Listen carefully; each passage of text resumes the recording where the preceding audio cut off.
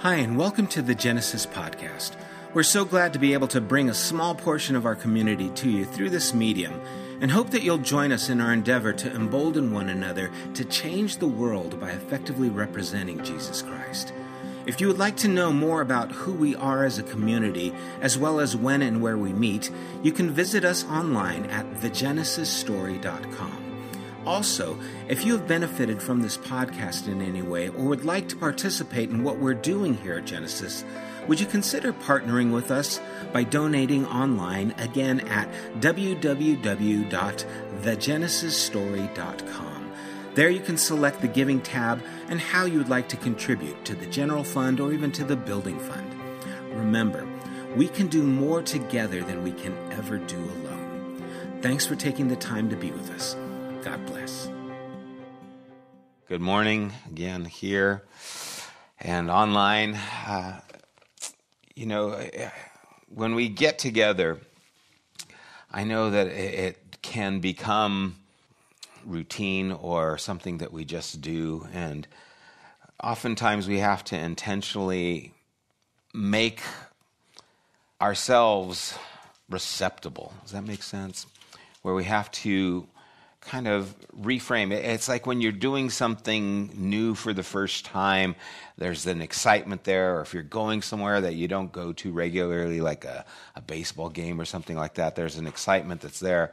But when you do something all the time, it can become routine.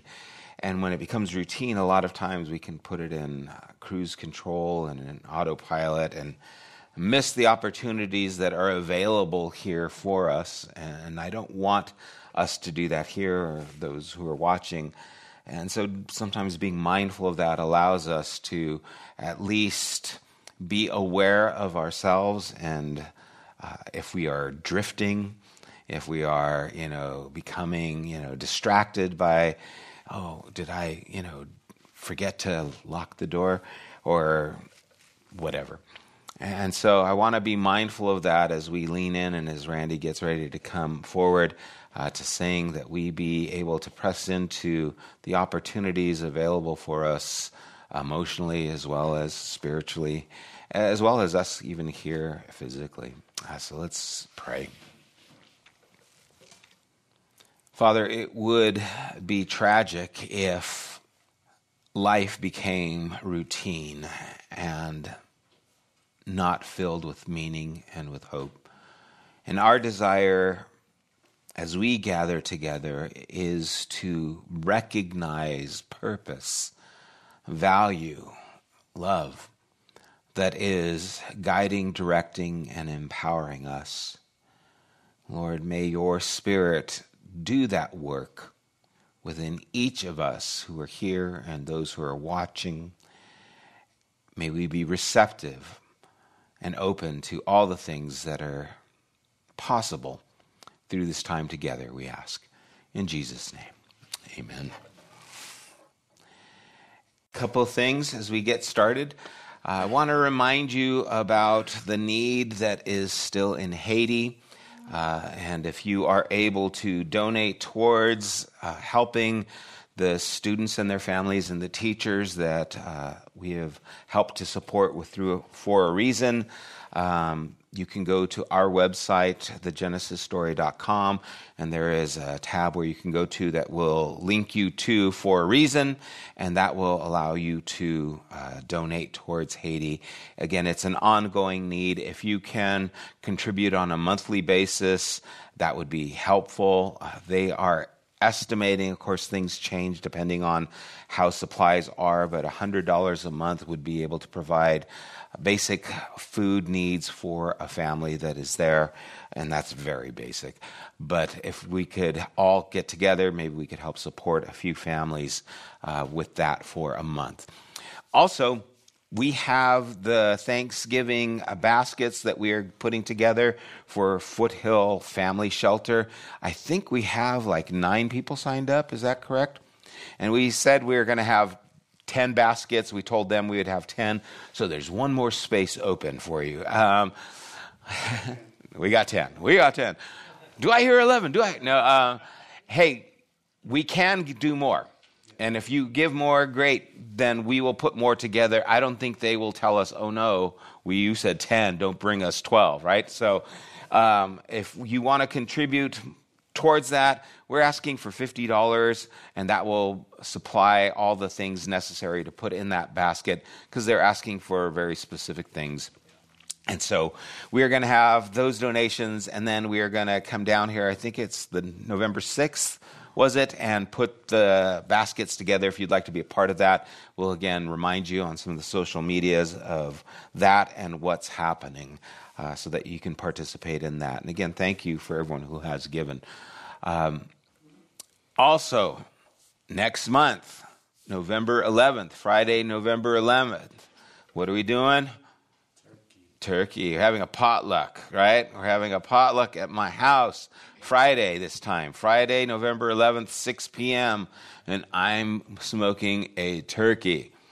That sounds weird, but yeah. So anyway, I've been looking at recipes, and I'm excited about it because I'm going to do it for my family as well on Thanksgiving, so you all are my guinea pigs. Yeah. If it doesn't turn out well, I won't do that recipe. But anyway, hopefully you guys can all make it. We had a great time last month, and hopefully we can continue to do this once a month, because it really is important for us to get together, and more than just here like this time. So anyway, those are some things that are happening. And again, your contribution to Genesis is appreciated in the ways that we've mentioned in the past. Last week, we talked about the plagues in Exodus, and we're going to be kind of going through Exodus again.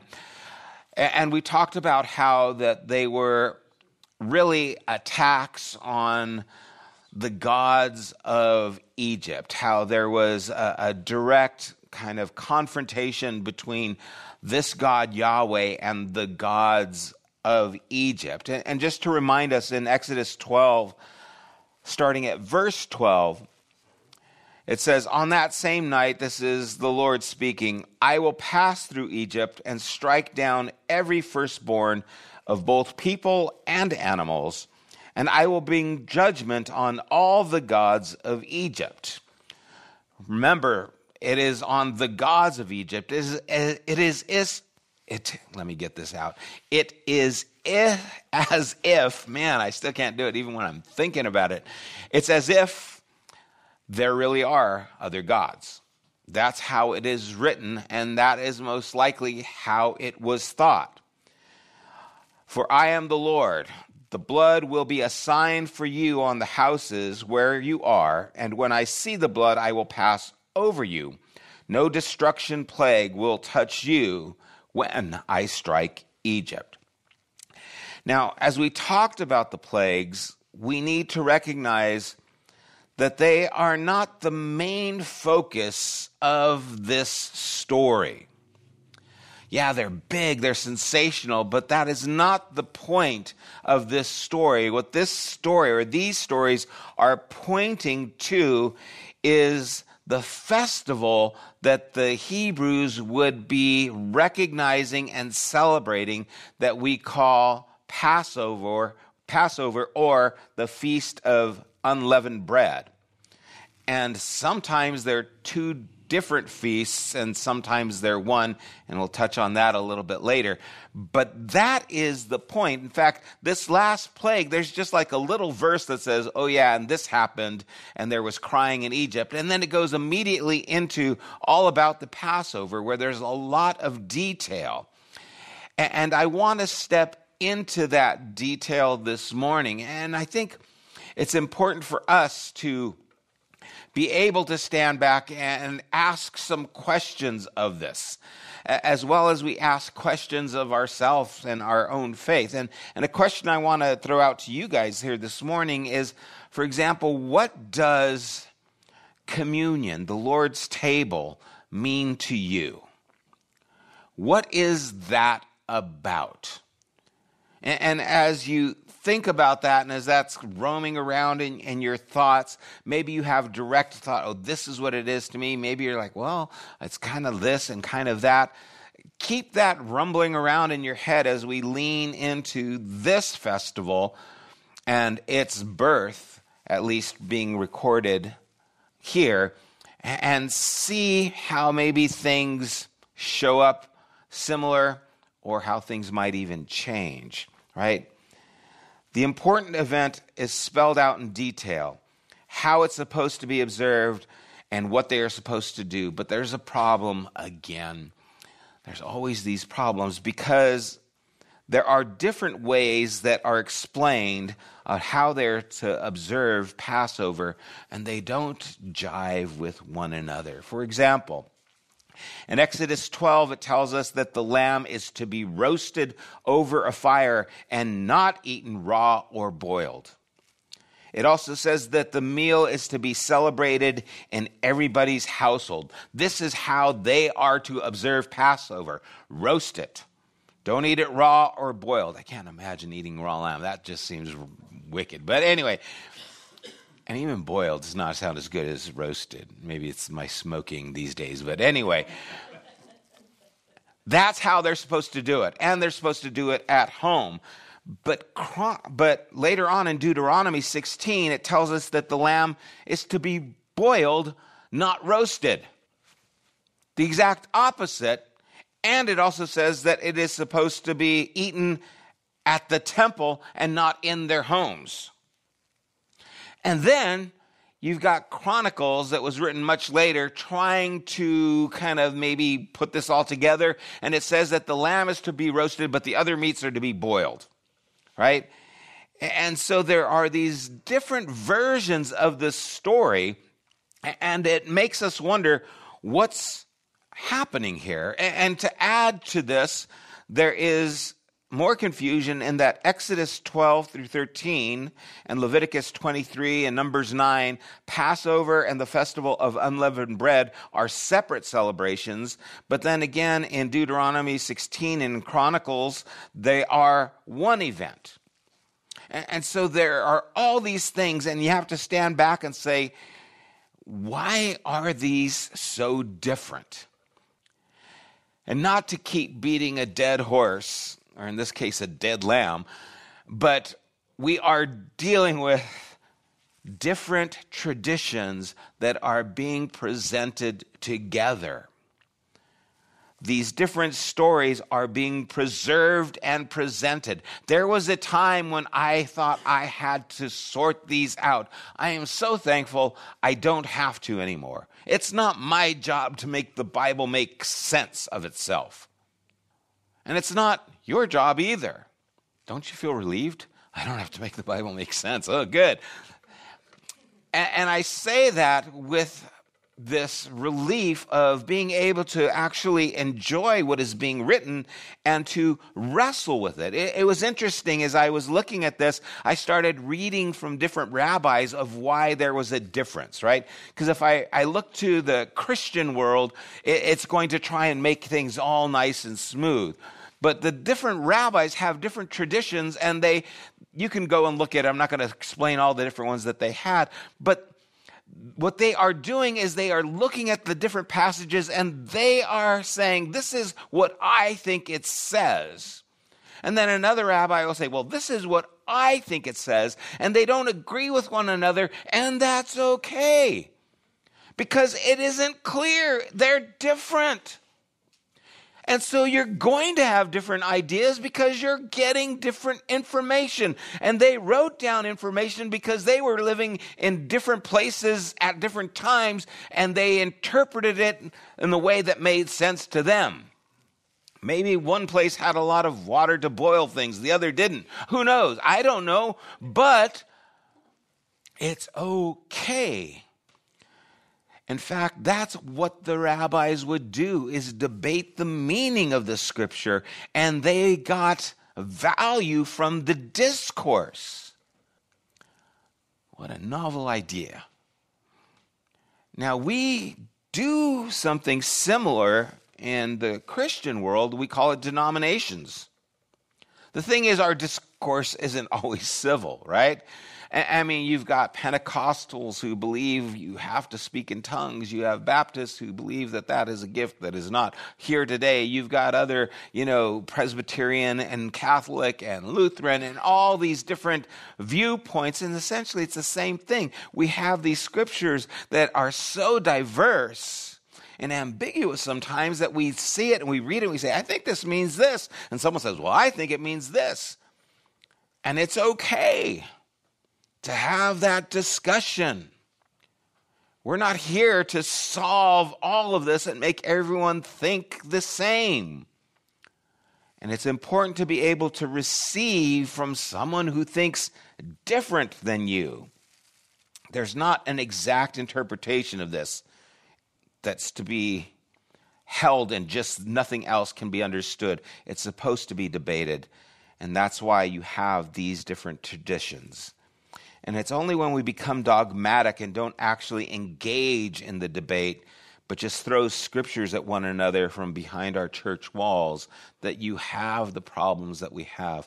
I've said it before, Paul spoke more about unity than he spoke about justification or sanctification combined. That you would be one. And he was talking about a whole Gentile world and a whole Jewish tradition, and he was bringing them together, not just even the same traditions. So that was something that was prevalent. That was something that was important. So what is the Passover about? What is this event? Now that I've just told you that it's unclear in a lot of areas, I'm going to try and tell you what it is, okay? And so you take these things and you wrestle with them and you think them over. This is what I think they thought it meant as this was being written. And we'll see that things change throughout time. But in chapter 12, verse 24, it says, obey these instructions as a lasting ordinance for you and your descendants. When you enter the land that the Lord will give you as he promised, observe this ceremony. And when your children ask you, what does this ceremony mean to you? Then tell them, it is the Passover sacrifice to the Lord, who passed over the houses of the Israelites in Egypt and spared our homes when he struck down the Egyptians. Then the people bowed down and worshipped. The Israelites did just as the Lord commanded Moses and Aaron. What seems to lie at the heart of this passage is how generations would come to remember the Passover. How to answer when your children ask, what does this mean? It wasn't a step-by-step recounting of what happened, but it was a remembrance for their children, for the future generations. The Exodus story of the Passover is really about the importance of the past for later generations, connecting the two together so that the future children would see that they are connected to this family of the past through this ritual that we observe. And according to Exodus 12, 23 and 27, Passover refers to God passing over, sparing the Israelite households that have the blood of the lamb sprinkled on their door. That alone is what's going to spare the firstborn. Now think about this. The blood of a sacrificed lamb plays some sort of necessary protective role in keeping the Lord, or often called the destroyer, or in the Psalms, the destroying angels. Again, there's different things that are mentioned for this event. But it's meant to keep that from killing the firstborn. But remember in chapter 4, and if you don't, I just have to have it right here.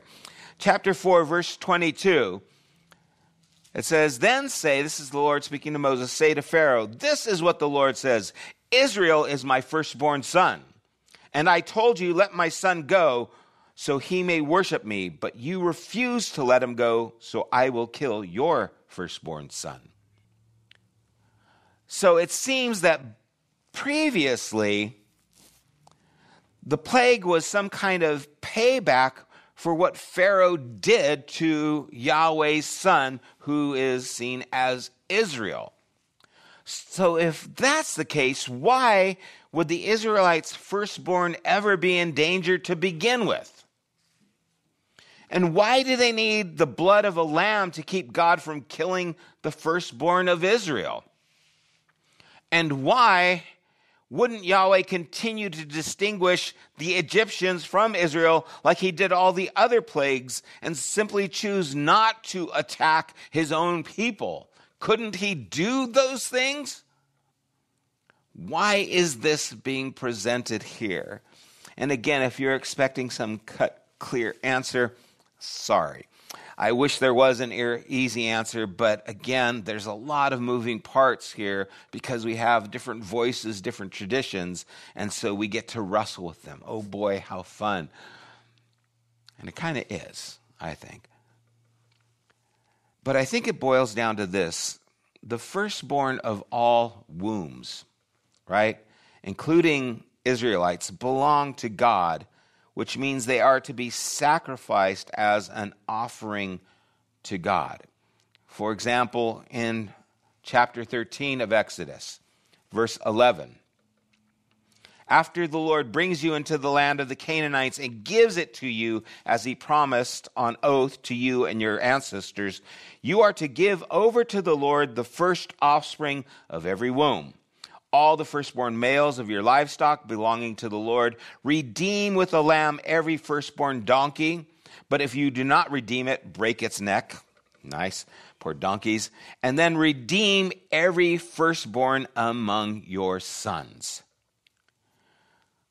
Uncomfortable words. Now, donkeys, you have to sacrifice them, but they're pretty important animals, beasts of burdens. They probably cost more, so you can redeem it. You can replace it with a lamb.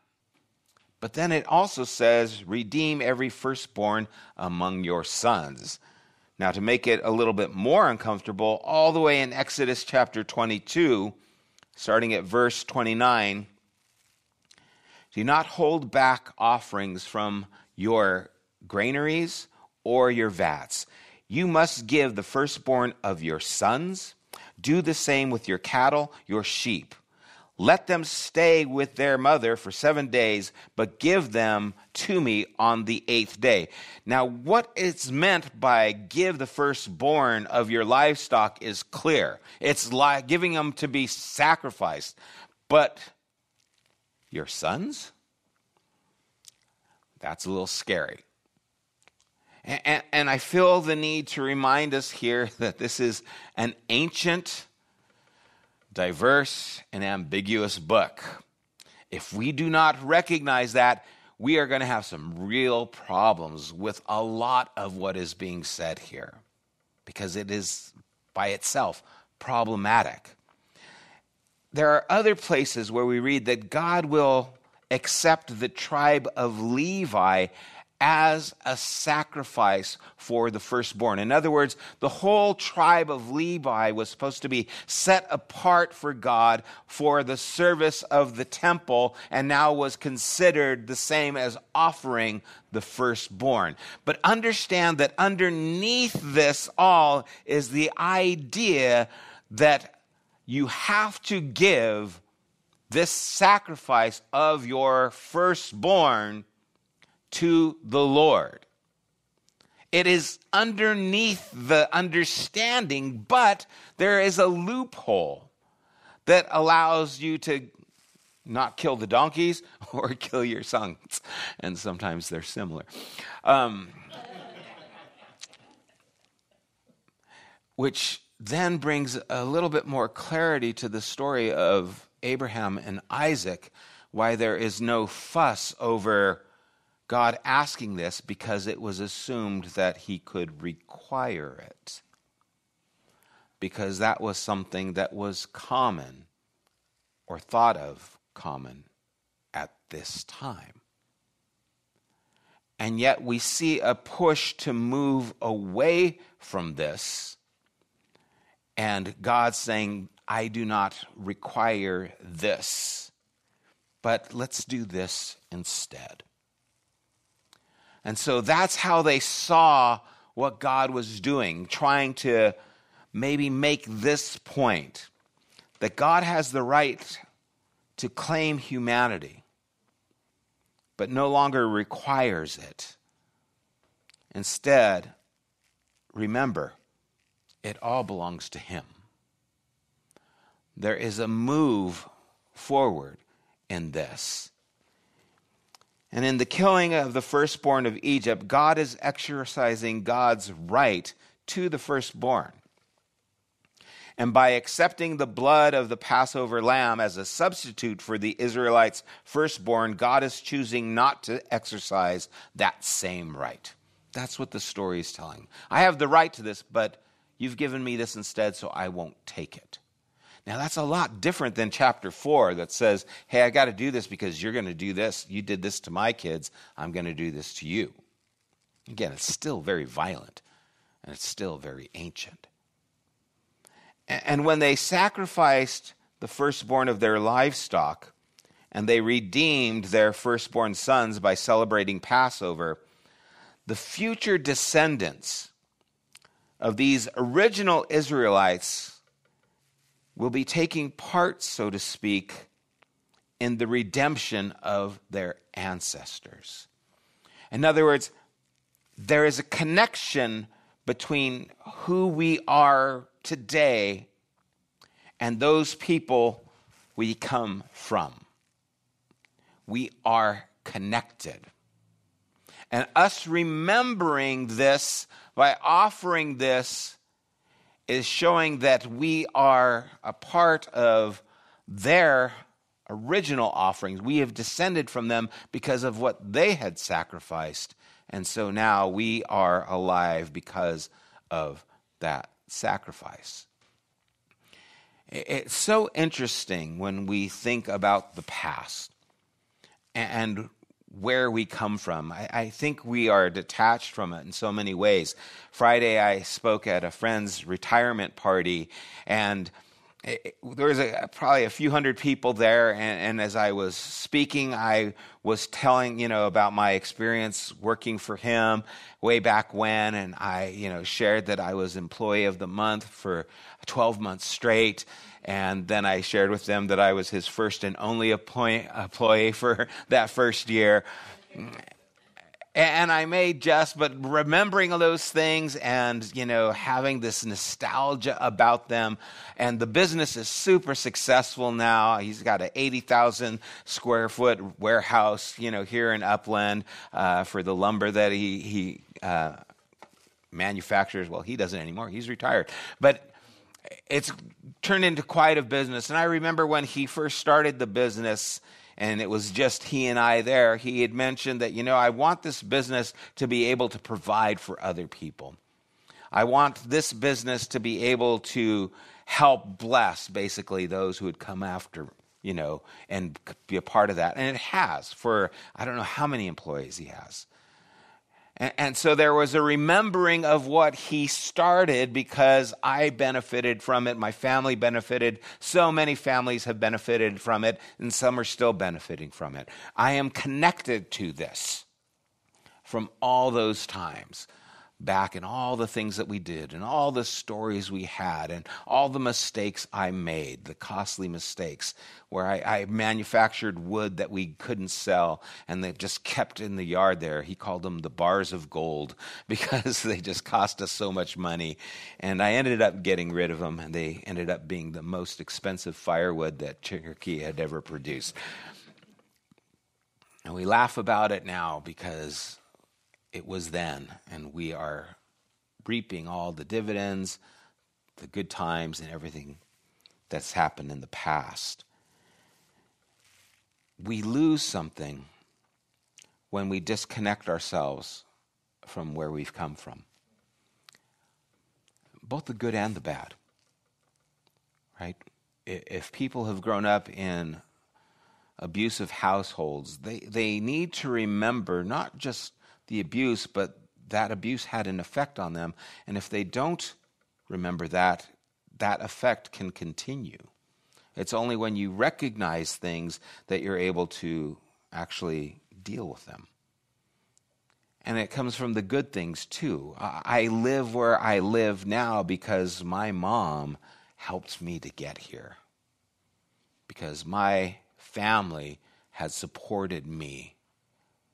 Or maybe it was your friends or whatever. We are here because of what has happened. And we can't detach ourselves from that. Now, jump with me to Jesus and what he does with the Last Supper. In Matthew 26, starting at verse 26, while they were eating the festival of unleavened bread, or Passover, Jesus took bread, and when he had given thanks, he broke it, and he gave it to his disciples, saying, "Take and eat, this is my body." Then he took a cup, and when he had given thanks, he gave it to them, saying, "Drink from it, all of you. This is my blood of the covenant, which is poured out for many for the forgiveness of sins. I tell you, I will not drink from this fruit of the vine from now on until that day when I drink it new with you in my Father's kingdom." Now, it isn't that Jesus is stopping a destroying angel or angels or Yahweh from killing the firstborn again. He says that forgiveness is being poured out. And it's not just for the firstborn, but it says for many. And I think for many is meant to be inclusive, not exclusive, right? It's for many, but not all. No, I think it's meant to be for all. But we see there is a change that is happening from what Passover represented to what Jesus is now presenting. Because now it's something that he is giving. He is pouring his life out. Right? He would say, "No one takes my life, but I give it freely." But then it says, God so loved that he gave. And again, we're reading these things and trying to put them together. There's also a connection to the future until he drinks it new in the Father's kingdom. There is an anticipation for what is to come, not just a remembrance of what has happened. There is hope attached to this, just like this was supposed to bring hope to the Israelites. Remember way back when? Well, we come from there. In fact, in chapter 13, it ends with them taking Joseph's bones out of Egypt with them. What the heck is that about? It is them saying, we know who we are, and we cannot separate ourselves from where we have come. And what we have in Jesus in the Passover, where Paul in 1 Corinthians says, whenever you do this, you proclaim the Lord's death, you preach, you identify with, you connect yourself to what he has done.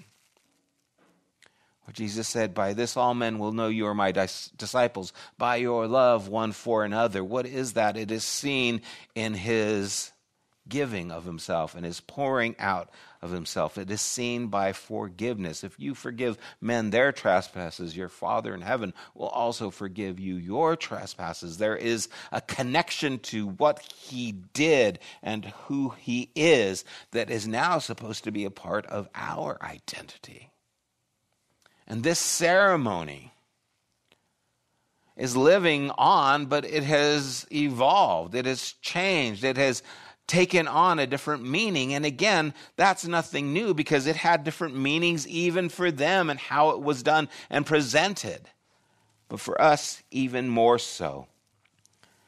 I think the connection to the past is important to realize where we come from, the good, the bad. And Jesus, through the Last Supper, is doing just that. He is connecting us to the work that he did, and he is telling us that he can't wait for it to come to this place of fruition, when he will drink again from that fruit in his Father's kingdom. Now that's a whole another place we could go to.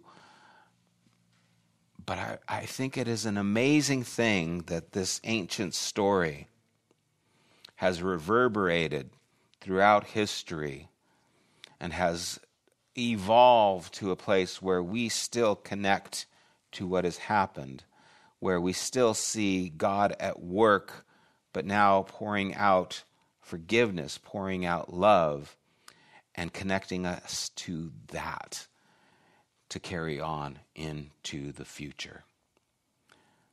So that those later on who come after us will look back at us and know that they are a part of the work that we have been building, which is now the kingdom of God, and all that that entails. So I hope that that's hopeful to us. I hope that is something that challenges us. I hope your thought of the Lord's table can grow from this, right? I don't think communion was everyone sat together and they had a cracker and a cup of wine or juice. They had a meal together. That was communion. That's what Paul says. After you eat, after the Lord ate, this is what he did. And it included the meal. And the whole point of Corinthians is you guys need to take care of each other because you're family. And that's what Jesus did. And the reason he says, if anyone eats or partakes of this in an unworthy manner, it means if anyone does this without consideration of those who are around them, you're messing up.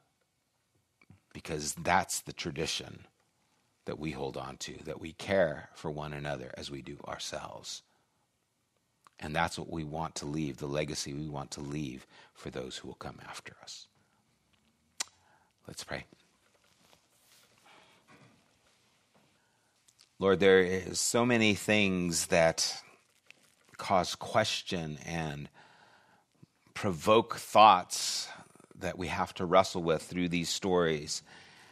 And I believe that that is good. I believe that that is necessary. I even think that is your intention in whatever way that shows up. And so I pray we would do just that we would look at these things, that we would struggle with them, and we would try and hear from them today the meaning that can bring hope for our future and connect us to what has happened before us. Lord, thank you again for opportunity. I pray that you would continue to garnish conversation amongst us. I thank you for the freedom to be able to ask questions and to not understand and to be okay with that. May we truly have that faith. And I thank you for this time we've had, Lord. I pray in Jesus' name. Amen. Again, I hope to continue this conversation with you guys here as much as you want right now. And for those of you who are watching online, again, invite you to come down and participate in the conversations if you can.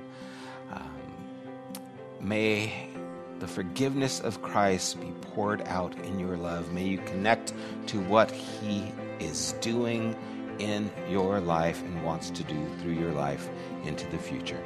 God bless you guys. Have an amazing week. You have been listening to the Genesis podcast. We invite you to join us at one of our weekly gatherings.